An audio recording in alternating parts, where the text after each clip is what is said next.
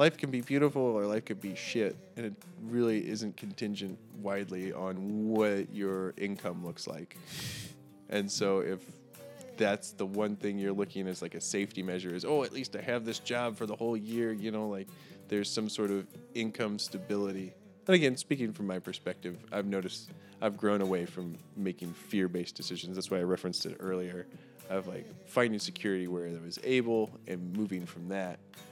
And there's not a need to latch yourself to a job or a place you don't necessarily love or thrive in, just because it provides some modicum of quote-unquote safety. This is the Seasonals Podcast, a show where we talk to people living the seasonal lifestyle. We take an in-depth look at the decision points they've encountered along the way.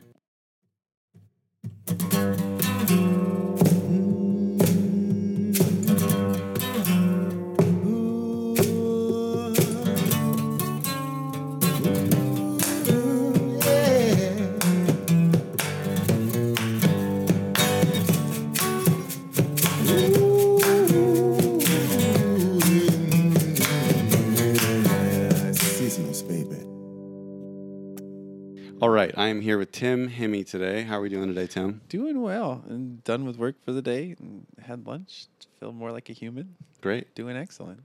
We're here in Ketchikan, Alaska. Tim, if you could, let's start off telling me a bit about what you actually did today for your work. Mary and I woke up this morning and grabbed the coffee and ran out the door and took 3 ladies out on a kayak tour from our boat. We ran down towards Carroll by Bold, towards Bold, and we put the kayaks in from the boat and scooted around. It was a negative 1.3, I think, today. So there's a lot of intertidal zone life to check out. It was a pretty casual day. Carroll Inlet. Yeah. Bold Island. Yeah, and we scoot around a little bit before we plop the kayaks in the water. Okay. And then the tide was a negative 1.3 is what you're saying. Yeah, okay. right about when we threw the kayaks in. So it was nice. There was lots to go paddle beside rather than, paddling in the trees. Some of the higher tides. Oh, yeah. Yeah, you're in the branches. Scraping you as you're going. So from like an average to lowest tide change, where is that? And then what kind of life can you see during those tides? No, the average tidal exchange? Like for somebody that has no clue what a minus 1.3 is. Right on. So our average tidal exchange around here is about 12 feet. And then, so today we had a little over a 14-foot tidal exchange because it came up to 15 feet this afternoon. And that's every 6.5 hours. It'll come in 6.5 hours, and it'll go out in 6.5 hours. So we get almost 2 complete tidal exchanges. But yeah, and then you have the intertidal zone, marine flora and fauna that are in the water for part of the day. And then you have marine flora and fauna that are out of the water for part of the day, which is pretty wild. So if you think about it with some context, like if you put me and you in the water for 8 hours a day, like that wouldn't work very well. No. But you take some of the stuff on the higher end of the intertidal zone and they're out in the air for 8 hours a day. It's pretty wild. So what kind of creatures are in there? We went by a bunch of, those scallops that swim through the water. Mm-hmm. We went by a bunch of them on the hard today, which was pretty crazy. You would think that they would swim into the water, but the tide fell out from under them so quick that they were just laying on the rocks, which is pretty neat for us, maybe not so cool for them. Right. It's, sea stars, that sort of bit. And then there was some other echinoderms, some sea cucumbers and all that fun stuff.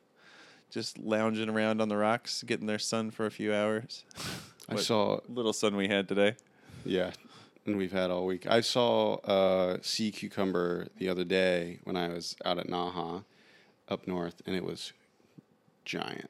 Yeah? It was huge. How big? I mean, it's like I don't know how big they get, but that's to me it was pretty big. No, that's pretty big. Crazy orange spikes coming off just what looks like a cucumber Yeah. under the water.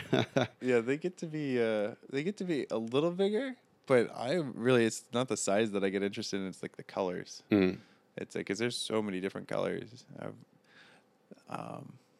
favorites are the purples. The purple ones. Yeah, the purple ones, the purple and white ones with a little tinge of brown. Oh yeah. Those are great. That orange color was so. It seems unnatural, but obviously that cucumber Right. would be pissed if I told that to him. Right. So the one part of that we should unpack is you and Mary own the Alaska Kayak Company. Yeah. And she was our first guest on the podcast. That's right. She was the first. And so we will hear her name plenty, Mary Maley. But so you're out with these three ladies today. And how did they do? They did great. Yeah, they were 3 generations, and the grandma and the mom gave in.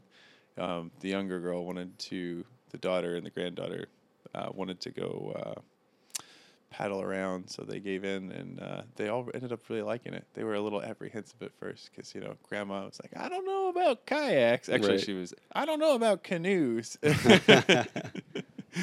But yeah, it worked out really well. They were, it's easy on a day like today when you've got a low tide and the water's flat. You can just go wherever. It's, if people don't like that, there's something they need to go get their head checked. Yeah. It was a lovely day to be out on the water, both on the boat and in the kayaks. Nice. So you're going out there, you're showing them the intertidal life, and obviously there's a lot of other factors that goes in when you have tourists coming to a place that's very foreign to them, very new to them. Oh yeah. And what's one of the better experiences you had as a kayak tour guide? And then what's one of the ones that you're like, ugh, okay, let me tell you about that one. I mean, some of my best experiences, I've had multiple, is when people get as excited as I am about like checking out what's in the woods, because sometimes we do kayak and hike tours, and so people just lose their minds. They've been traveling past this forest, and they just see that first set of trees for the past week or so, if they're headed south, and they think that that's the woods. Like, oh, we're going to go walk through this wall of tree, and then like it opens up, you've been through the woods here. It opens up the first 2 or 3 trees in, and then it's a whole nother ball game. It's like this kingdom of new, exciting things to be found. Right. There's a lot more understory than that just wall of branch would belie. It's, And even from when I'm walking through it, there's so much more to see when I'm walking with you.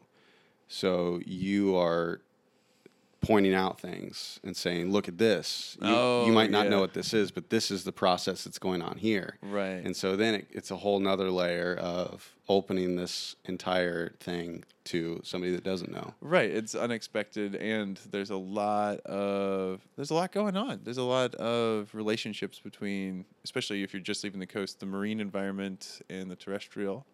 And then there's just a lot ecologically, because there's not a ton of life here, but what is here has some pretty easy relationships to describe to people as you're walking along. It's not like you got to crack 3 books just to talk about one beetle. It's, That's a fun combination of words. So then what is the situation where the tourist is maybe not the best? Some people, and I couldn't point you to like one in particular because I don't hold on to it, but some people just want to be bitter at the world, and you can hand them, like, it could have been a today, a beautiful tide, flat water, like maybe a little more sun. It's pretty overcast yet. But, and you can have whales breaching over the damn kayak, and people would still be grumpy. Like, it's just some people don't see any sort of beauty in the world and are pretty intent on not. It's so no one in particular, but just people that refuse to appreciate what they're in, even when it's being spoon-fed to them. Yeah. By yours truly.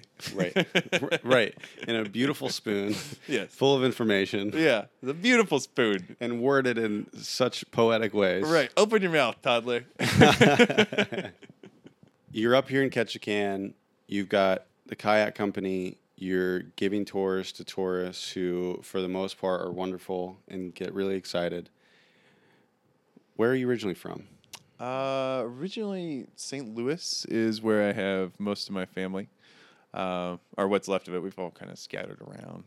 Um, and then, like a 300-mile radius of that, because we were scooting around. My dad was railroad, so we go live in St. Louis. He'd work the East St. Louis yard for a couple of years, and we'd go move to some little depot in Illinois or Missouri for a couple of years, and then we go back. And so just like a radius of 300 or 400 miles around St. Louis. But then I ended up doing high school in Southeast Missouri, so I can talk like this when I need to. Yeah, but St. Louis is home. That's where both sides of the family still are, where what pocket is left. Mm-hmm. And so how did you make your trip from wherever to Alaska? Oh, I was in Nashville. That was where I did my second round of growing up for a long time. It's did a bit of college there and just did a lot of playing there as well. Yeah, a real ritual of some frisbee golf and playing frisbee golf through the morning hangover, Which is coming back here.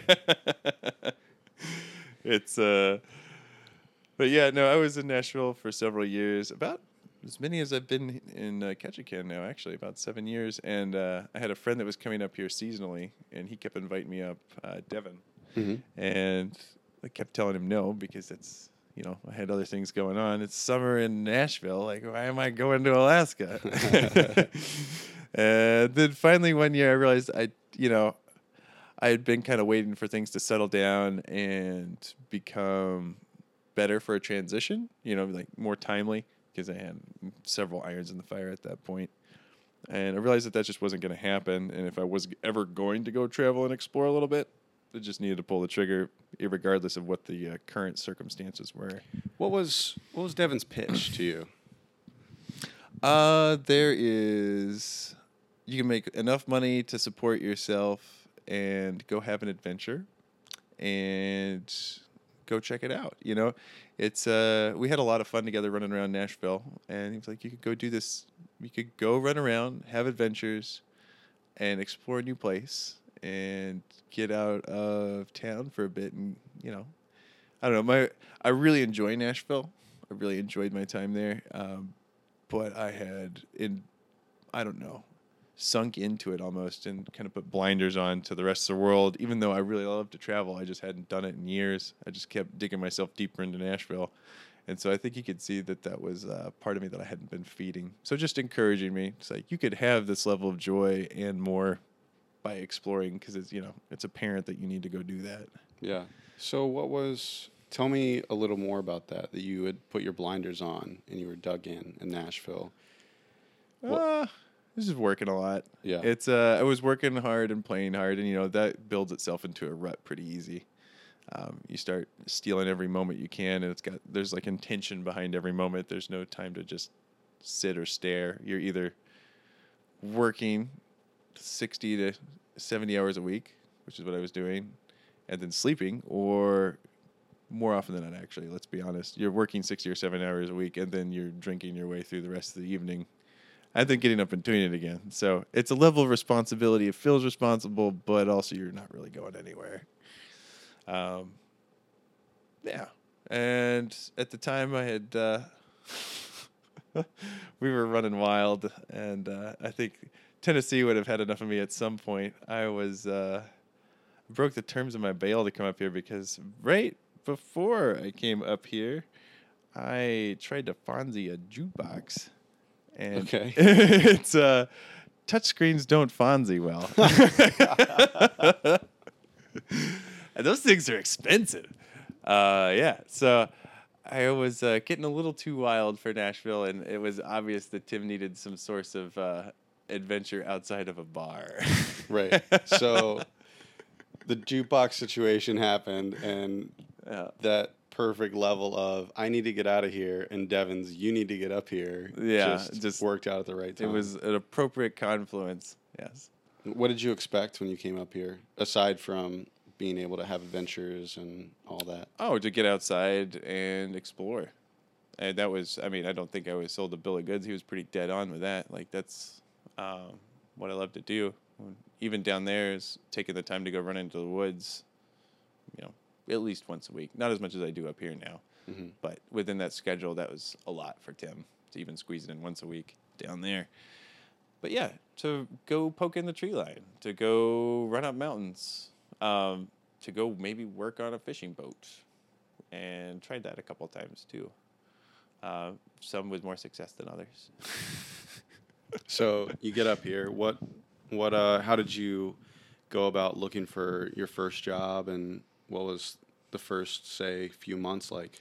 My first job, I ended up just serving at this place, just to get by and pay the rent for a bit, and that was neither here nor there. It was interesting.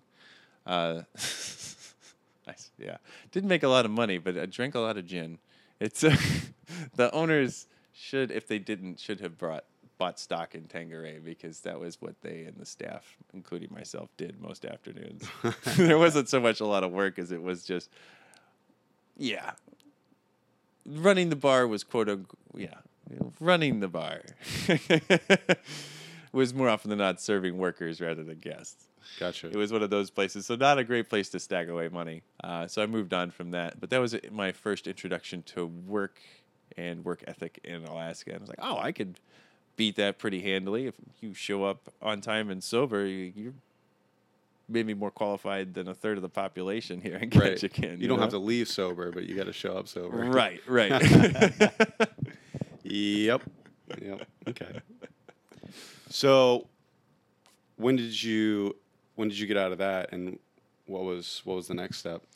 I got out of that just a month or two, like a month and a half after that, because that was a not sustainable idea. I was up here to do something other than that idea.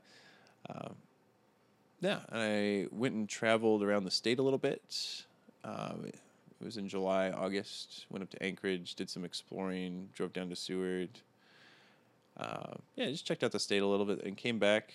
And what was the impetus for that? I've been up here 9 years, and I've never been anywhere but Ketchikan. No, well, I mean, I was in that mode, like once you're up here for a while, I think people get stuck in what I call this backyard syndrome. Like, it's so hard to explore sometimes, like, just what's within reach, and you like the intangible and the distant are far more romantic.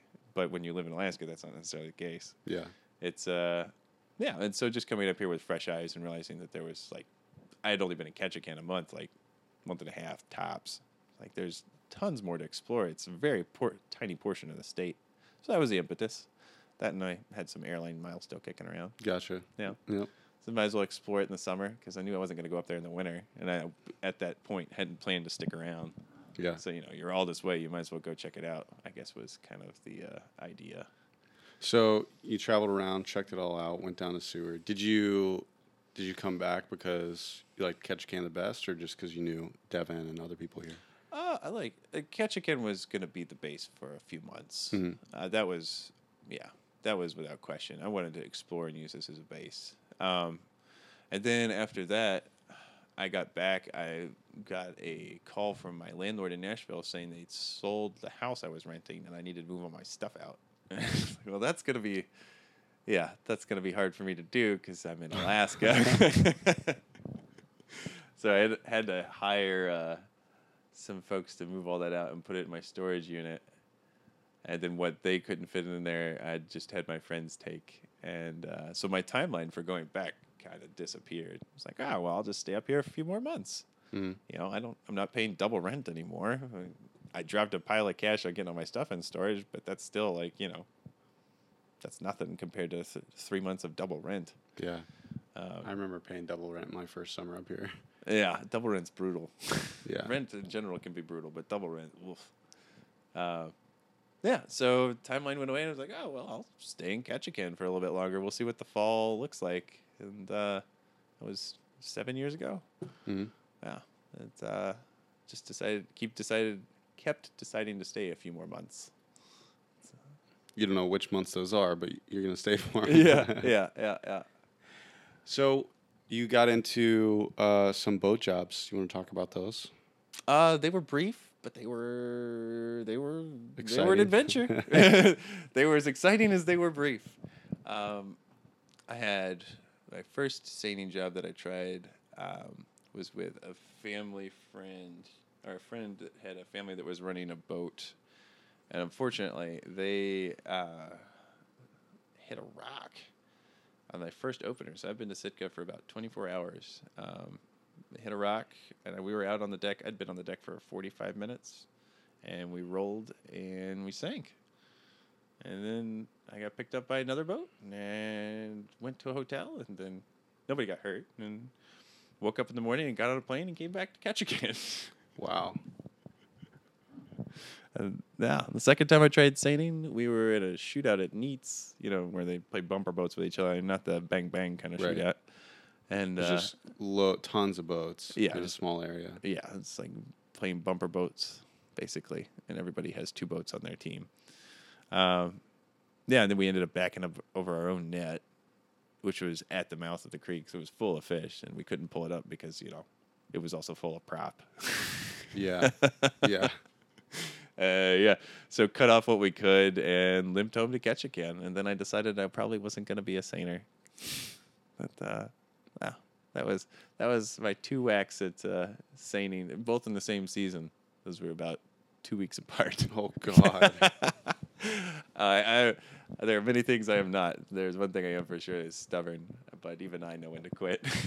So the boat sinks up in Sitka. No. You come back. 2 weeks later, you're on that seiner. No, I'm on a new seiner. Right, you're on a new seiner, and it backs over the net. Is there a moment where you just look up at the sky and just close your eyes and feel the breeze and just go, I'm just going to sit in this moment for a while? Nobody bother me. It wasn't so much really what it was. Like, the main thought was like, how did you last this long, Like, there's this boat that requires intent to operate. Like, it requires money for fuel. It's like, how did... It's a whole enterprise to own a seiner. It would be one thing if it was, Tim the greenhorn that doesn't know what the hell's going on. If I was at the wheel doing this like, backing over the net, like, don't you, like, want to get paid? Like, isn't this your profession? And that further cemented the idea. If you show up on time and sober, you can do a lot and catch a can. Yeah, I hear that often about a lot of places in Alaska. If you can show up on time and sober, it's green lights. Yeah. For whatever you want to do. The qualifications are highly flexible at that point. Yeah. But, yeah, you can't teach who isn't there. So you got out of the boating thing. Yeah, for a while. And what came next? On that very idea, I became a union glazer, which I had never messed with glass before. Mm-hmm. But yeah, ended up working with glass for a couple of years. And then I had a friend I came up here with, Devin, bought a tour company and asked me to help him out running that. So I ended up quitting the glazing job and then moving into managing an electric bike tour, which I had also never done. Right. That was... But you had, I mean, your passion was in nature, out in the woods. And so you knew getting away from the glazing and the glass it probably wasn't that hard of a decision, especially working for your friend that brought you up here. No, that part was highly attractive. Getting into the seasonal life more fully was like the hesitation, because while I had been up here and traveling and moving around in a seasonal fashion, like I'd always had, for the most part, jobs where it was like, okay, well then the next step will be this. But jumping into that was leaving a year-round job that I hadn't left, like a good year-round paying job that I hadn't felt the need to necessarily walk away from that sort of cash. But the idea of walking away from the cash for what I really wanted to do was strong enough that I did that. And then I figured out the next season. So what were some of the pros and cons as you were deciding about jumping into seasonal life? Well, with a kiddo, it's always got to make sure that, it's one thing to starve yourself. You can't starve your kid. Right. So with a kid, it's got to make sure you stay paid enough to have like nutritious food and a roof, and they're good, they're clean and going to school, and all of that requires money to do efficiently. Mm-hmm. So that was a big factor on the left, and then on the right was, well, I need to be fed, and being outside is what feeds me. That's what I came up here for. So it took a minute or two, but then it took a couple weeks really to decide. But then it came down to it. It's like, why not both? Just why are you going to operate out of fear and make a fear-based decision on a maybe? Well, maybe I won't have enough money to do all this. Maybe I won't. It's like, how do you know unless you do it? And if there's all this potential positive of working with a friend and working outside, it's like, why would you make a fear-based decision? Right. Like, I'll stay in safety. That it's not as positive as it could be potentially over there. Like, that's what I eventually came to. Try and avoid fear-based decisions. They tend to not do me as well. They don't reward you. No. That's for sure. No. Well, you get what you put in with fear-based decisions, which is to say not much. Right. And how'd the tour end up, and how'd it work out with the kid and that whole new situation that you jumped into? It was great. It's the tour grew a lot, and it ended up keeping me really busy. It kept both of us pretty busy, and then it was one of my favorite trails to take Noah on anyway. So after what the hike would go through for the tour, and so I really love that trail. Can you sort of get in the tour guide mode and give us some of the highlights? Oh, well, there's so many berries. That's why I love the thing, because I could walk and eat and then talk to guests. So, like, that was the best part.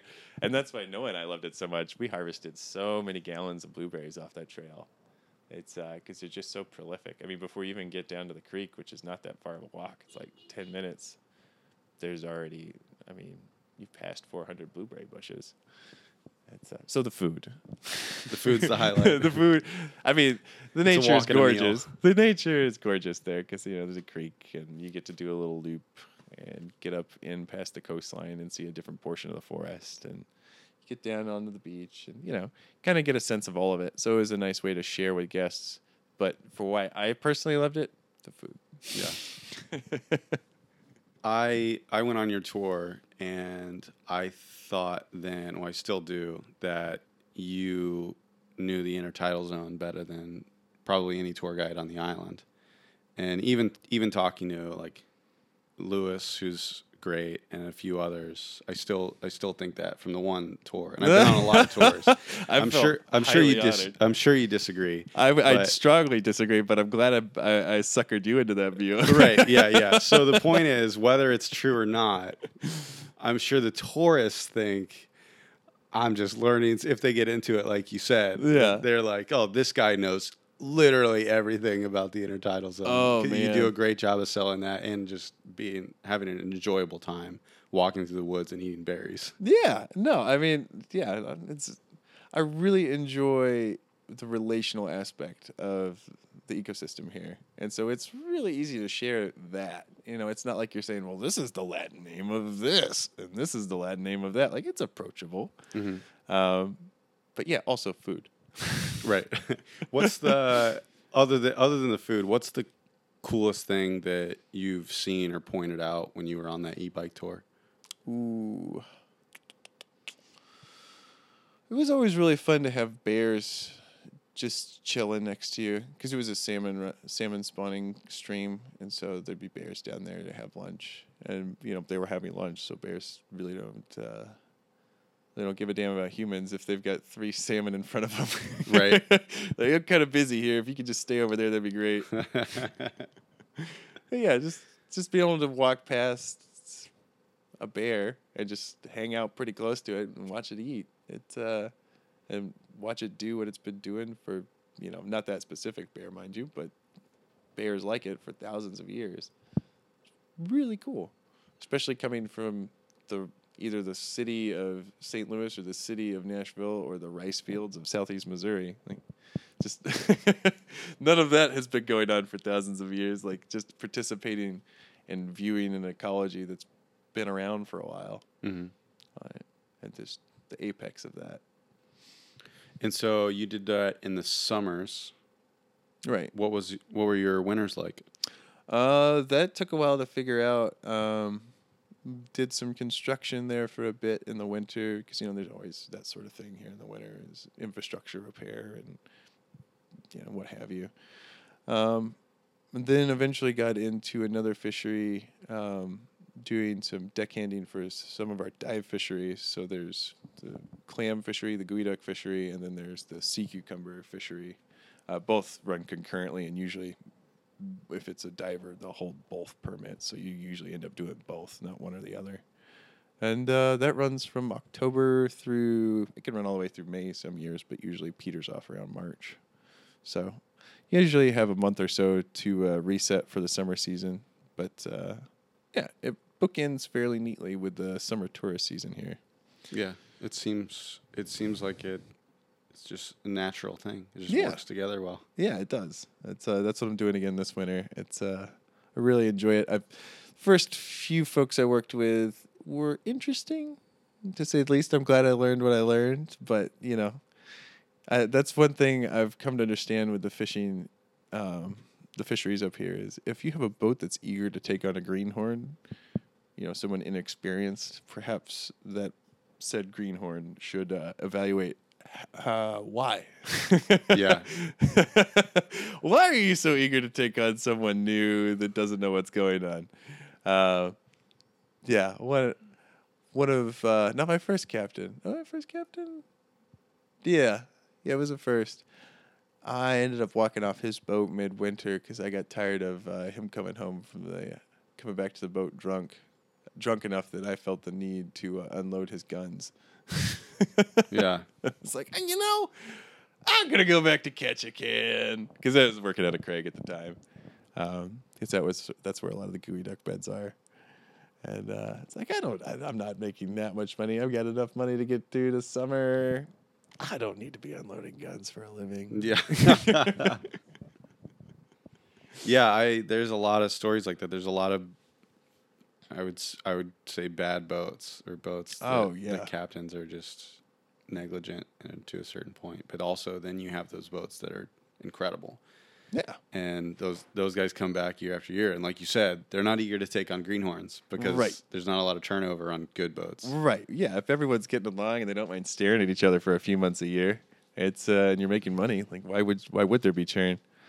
But yeah, right now I'm pretty happy with what's going on. I'm working for a really good fellow, and we have a fast boat, and it brings, everybody gets paid, and we don't mind staring at each other for 8 to 10 hours a day. Right. I don't really stare at him, and just his bubbles coming out of the water for most of the day. He's become fond of air. It's a real habit at this point, so he likes for me to make sure that he still has it, throughout the course of the day. I check once or twice. So, yeah, what is your normal duties in that job? I mean, you've got a diver down there. Right. And you got to make sure they stay alive. Yeah. They've got a habit of that. They seem to be fond of it for some reason or another. And then they're sending up stuff to you as well. Right. And stuff is more literal than you would suspect. John loves to put rocks and crabs and all sorts of fun stuff in there sometimes. It's like, why is this bag so heavy that I'm playing? Oh, because there's a boulder in it. Thanks, John. It's a cool looking rock. Just keep it on deck. Just put this here. Yeah, so there's a couple lines in the water because it's not, most of the divers, or at least mine, doesn't dive tanks. So you got a hookah system, you got a hose running down. And then you have the anchor, of course. The boat needs to stay put. That way the diver isn't the anchor. And again, not fond of that idea. And then with sea cucumbers, you're just dropping net bags down and they're filling them up. And then they send it back to you and you pull them up. And they're neutrally buoyant, so that's not too shabby because they're full of seawater, at least up until you get to the surface. And with geoduck, that's a little bit more of a butt. You have a fire hose and a water pump on the deck, and they've got the diver has the other end of the fire hose, and they're digging with seawater to dig up the clams, and so you've got another hose to manage that's pushing out at some ridiculous psi, so it's a bit stiff. And then you got to make sure that doesn't get tangled up in the anchor and the airline and the lines that go down to bring up product. and then all while you're sitting in winter swell. It keeps you busy. Oh, wow. Yeah. So the ship's rocking. Yeah. You got 4 or 5 cables going down there, hoses, and you can't get them tangled up. Yeah. And you got a diver sending up weird shit constantly. Right. And then what he's sending up, you've got to probably process while he's down there. And Right. he can send more up. Right. Yeah, because currently we're working off a 26-foot boat, and then with GUI ducks, you're allowed 1,000 pounds in 2 days. So 1,000 pounds of clams takes up a lot of space on a 26-foot boat. Yeah. Yeah. And it's just you and him, or is there a team? Okay, so it's just the two of you. So, and we're talking a lot of work in 2 days to get that 1,000 pounds. Yeah, a good bit. And you usually touch your product at least 3 times. So it's once when you bring it up, once when you process it, and then once when you pitch the load to the fish processor to further process it or to ship it on further. Right. So yeah, it's a lot of shuffling around, but it's lovely. It's we've got a tiny boat because it's fast, so Tim is not going to complain about moving the load a couple times. Yeah. On a bigger boat, you can set it there and be done, but on a bigger boat, you can set it there and be done, and then take 2 days to get back to dock. It's, we tend to get back the same day, which is not the norm in that fishery. So, not complaining at all about touching the load twice or 3 times. Right. So now during your summers, you've got the Alaska Kayak Company. Right. Tell me a little bit about how that came about and go from there.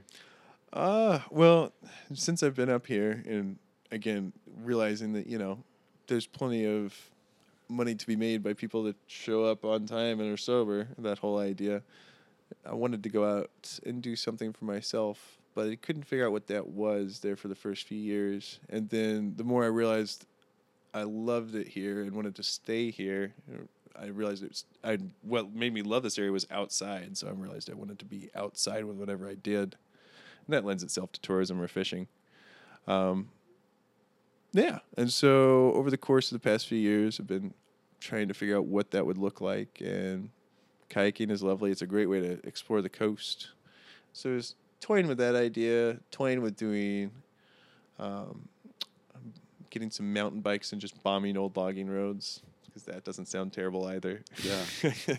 Not a lot of cycling here, unless you're willing to put on some body armor and go down an old logging road. I mean, Yeah. there's not a lot of road. Yeah. They can be steep, unkempt, and there's a lot of ruts because of all the rain. Yeah. So I opted for the longer lifespan of of the kayak exploration, and did one better. Decided to wreck them on a boat, and that was something Mary and I came together and talked about, what we wanted to do, what we could do every day and be happy. We just evaluated what hobbies and sports we loved, and just turned out to be going on the water. And why not go on the water on a daily basis, and make that your living? And with 13 million people coming through this season? Mm-hmm. Is that, yeah. Yeah. It's like, there's going to be somebody that wants to get on the water with us. So, kicked around that idea. And in October last year, we just started running at it and started looking at what a boat would cost, used or new, and started reaching out to lenders and just trying to stitch things together. And put up a business plan and started shopping it around. And in March, we took our loan disbursement and took possession of our boat. We bought it from a dealer down in Portland, so they had to barge it up. They barged up the boat. Yeah, they barged the boat. They boated the boat. Yeah, it was a wild ride, because all through the winter I was also working in deckhanding, and usually, sorry, this is the Visitors Bureau. Usually, I'd be out of Craig, and trying to get any kind of computer work done in Craig is a feat. Mm-hmm. The public library is a lovely place. They need more funding, though. They have one residential GCI line, and when you tap that data, after that's done, it slows to dial-up speeds. So trying to start up a business over in Craig in the winter, and then Mary was over here as well, of course. But it was a team effort because there was a lot of work to do. It's a lot of grinding.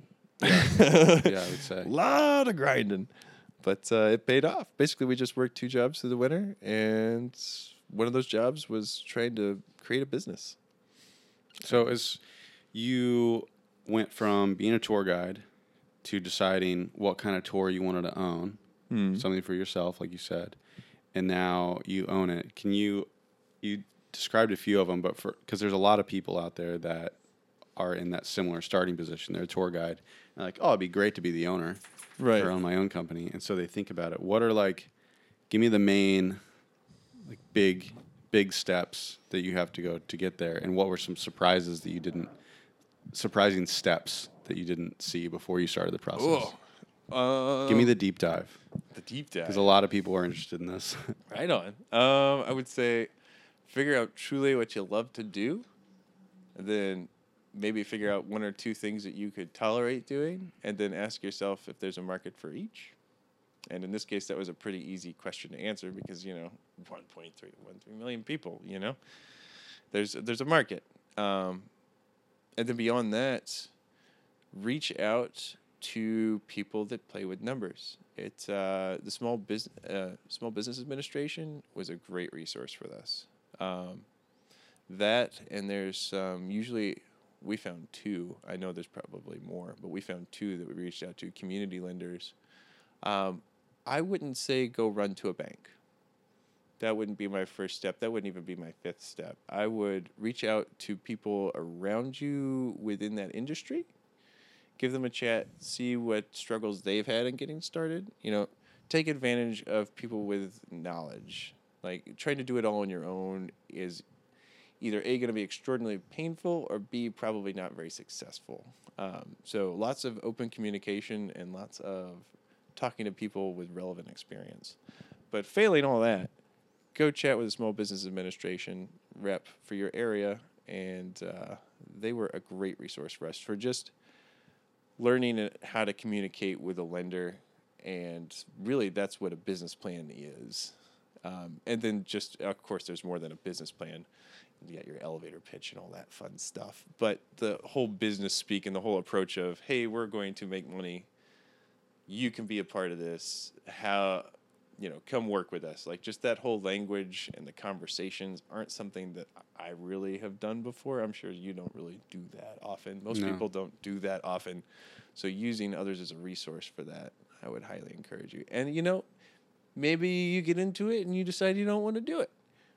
But that's really, I really feel that's where you start, is talking to people that will help you talk to lenders. Because let's be honest, most of the people in the seasonal world are going to need a lender, right? Mm-hmm. It's like no one's walking around with $90,000 in their pocket, and if they are, we're jealous.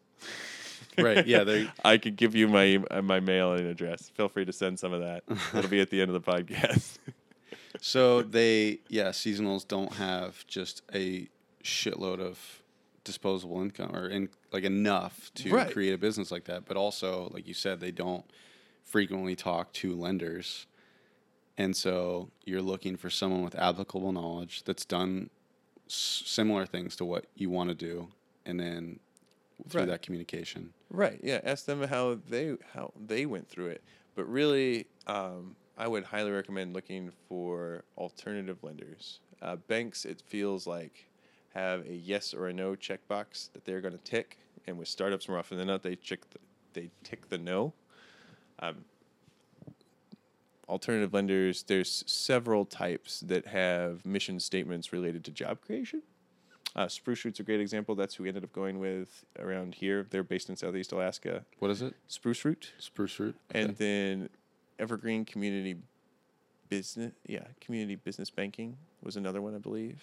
And again, their mission is, of course, to make money. They're a lender.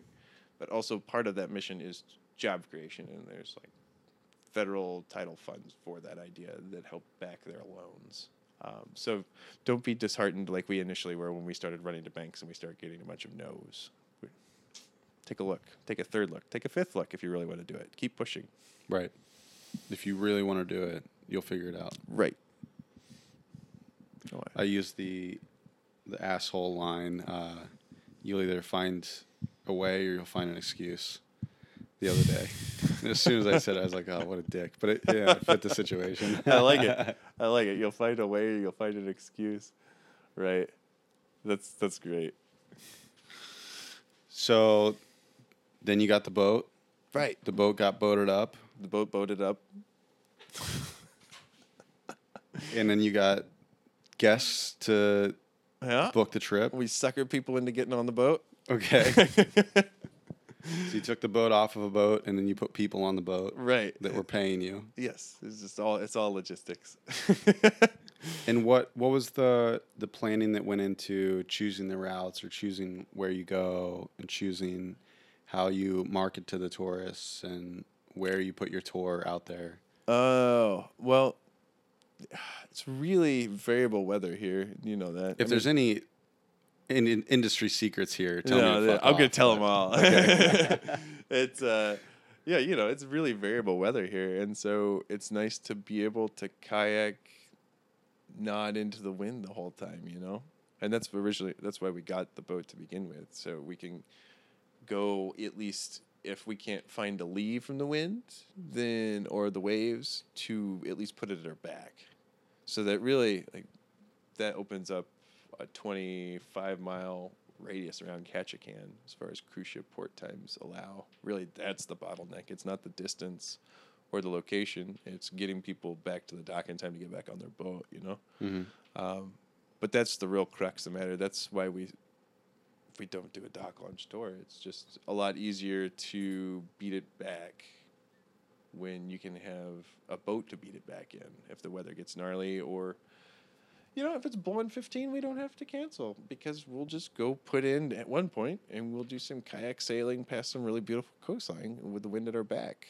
That would be our big industry secret. Yeah, and that way you don't have to paddle back into the wind. Right. Which is not as enjoyable. Let's just put it gently. Right.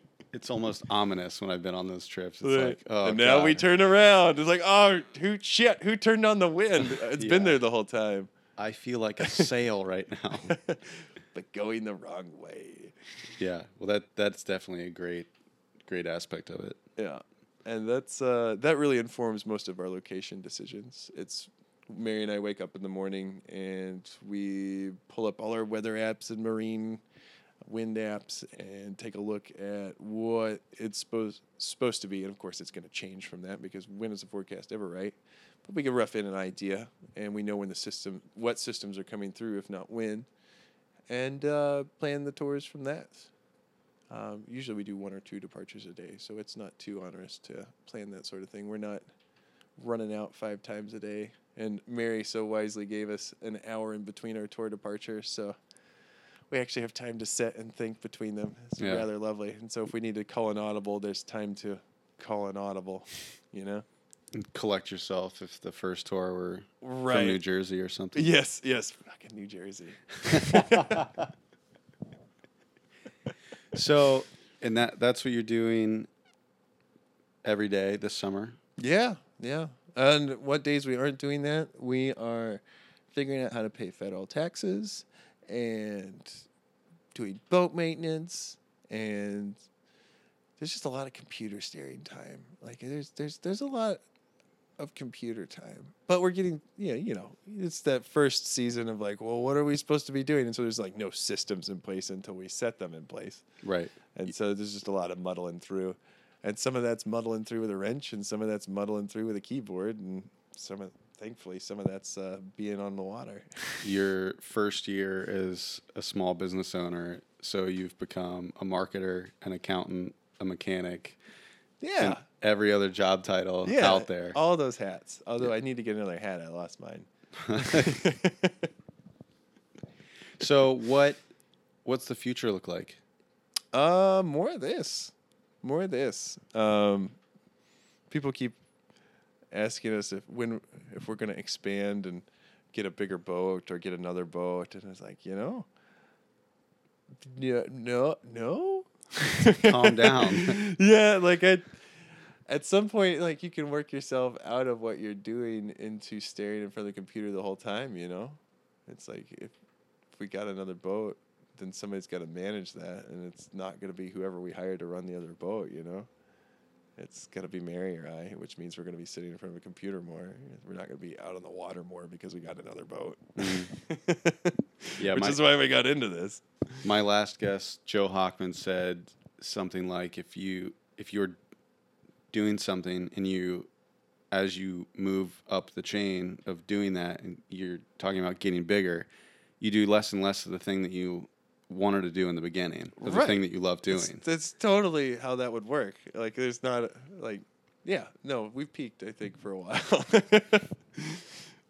Just run tours when we can with guests from cruise ships, and then people want to charter us to run out. Sometimes we'll take our kayaks off and we'll go run other people in their kayaks out to a Forest Service cabin or do some guiding. You know, those little extra things that happen now and then. Just lean more into that maybe. But as far as like expanding and hiring and that sort of bit, like Mary and I just want to be on the water. Yeah. That's all we want to do. So whatever brings more of that, we will be doing. Right. And if it does less, we will not be doing. Exactly. Great. That is that equation. Very smart. What have you've done non-seasonal jobs in seasonal places. You worked in Nashville, you had that, and then you got into seasonal life. What are some lessons that you learned specifically through the seasonal lifestyle? Oh, life just isn't as scary as people that make it out to be, I guess. I don't know. Like, just life can be beautiful or life could be shit, and it really isn't contingent widely on what your income looks like. And so if that's the one thing you're looking as like a safety measure is, at least I have this job for the whole year, like there's some sort of income stability. And again, speaking from my perspective, I've noticed I've grown away from making fear-based decisions. That's why I referenced it earlier, of like finding security where I was able and moving from that. And there's not a need to latch yourself to a job or a place you don't necessarily love or thrive in, just because it provides some modicum of quote unquote safety. If there's something out there that or you even think pretty hard will provide more enjoyment and a better life, whether or not it's quote unquote more safe, you should go for it. And that's pretty generic, but that's distilling my life experience into moving from fear-based decision-making into just choosing to be happy. And for me, that meant not shackling myself to a wage. Right. And just, like any other part of life, there's change. And sometimes there's a lot of change. Is there anyone back home or maybe multiple people that you're trying to bring up here? Like Devin brought you. Are there people back home you're trying to bring up? I need something to put notches in. Should I notch one of our panels or something? Yeah. Okay, so you're a seasonal evangelist. Yeah, I've gotten to. I've moved up 4 people, and they've ended up staying. What's your usual pitch to them? I point out the obvious, which is it's a wilderness playground. That's the pretty easy one. Like all of Southeast Alaska is that billboard. And then start referencing and taking them into the community when I'm able and showing them like the other half of living here, which is, me, you, Mary.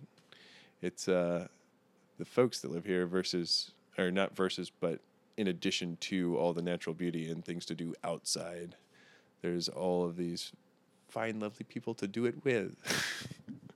And they are fine and lovely people. They are. Yeah. So I've got 4. I'm working on 5. Nice. Yeah.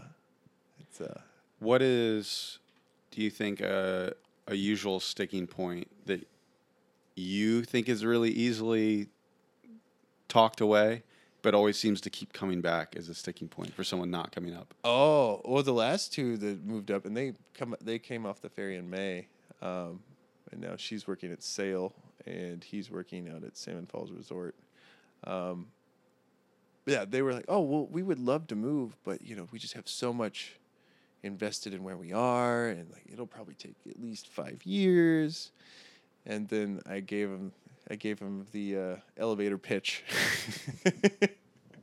I didn't give everyone the elevator pitch, mind you, but I gave them the elevator pitch because they were out on tour with me, so I only had a few hours. I had to sell it hard. But just talked about how nobody is ever fully positioned for transition. And then no one's just like, oh, I'm ready to walk right through there, and everything's perfect. It's usually there's at least one hang up. And usually many. Right. Many. Yeah. It's these people, they think it's like, oh, well, it was easy for you. It's like, no, it wasn't. No. It was not easy at all. I remember gritting my teeth, falling asleep many nights. It's way easier now, though. You're right about that. Yeah. But yeah, no, just getting rid of the idea, and I guess it doesn't fulfill necessarily all the qualities you asked. Like, it wasn't easy for me, but people think it was. So like you had mentioned, there's just a lot of work that comes with disentangling yourself from the non-seasonal lifestyle. But it's worth it. But it wasn't easy for anyone. And so when people get hung up on that idea of, we would take years. It's like, do you want to do this? Yes or no? And then if it's yes, do it. Right. Yeah. So let me get this straight. I think I heard you correctly. These people came on a cruise. Yeah. And they just happened to book your tour on this cruise. And they're going through their life. Yeah. Happy as can be. Live in Colorado at this point. Live in Colorado, which is a great state to live in. It is. And they get on your tour, and you're like, guess what? About to change your life completely. Pretty much. And they're like, oh, no, we couldn't do that. And then you're like, yeah, you can. And then they did. Then they did. Yeah. They reached out to me like 5-6 times throughout the winter for like different advice and checking stats. Yeah. Advice. And when they were calling me in December, it was like, oh, we think we can get it in like 2 years. And then in January, it's like, we think we're going to come up in May. So they got 5 years down to 5 months. Basically. Okay. Yeah. So changing lives one tour at a time. Yeah. Is that the logo now? It should be. Instead of Bibles, we hand out tour brochures. So yeah, you are definitely. I've never gotten somebody off of a tour to go, you know what? I'm going to do this now. Oh yeah, they live out at North Point Higgins. That's awesome. Congratulations, you did it. I've peaked. Well, Tim, thank you for coming on the episode. It was great talking to you. Yeah. It's always wonderful seeing you. Yeah, same joy. Yeah! That's it. That's the episode. The seasonals are Kelly Mogg, Ryan Deininger, me, Joey Ravinsky. The theme song by Ryan Deininger, Joe Williams, Louis Leva, Chappie, Thomas Hamilton. Follow us on Instagram at @theseasonals_. Like us on Facebook. Listen to our next episode. That's it. We're out.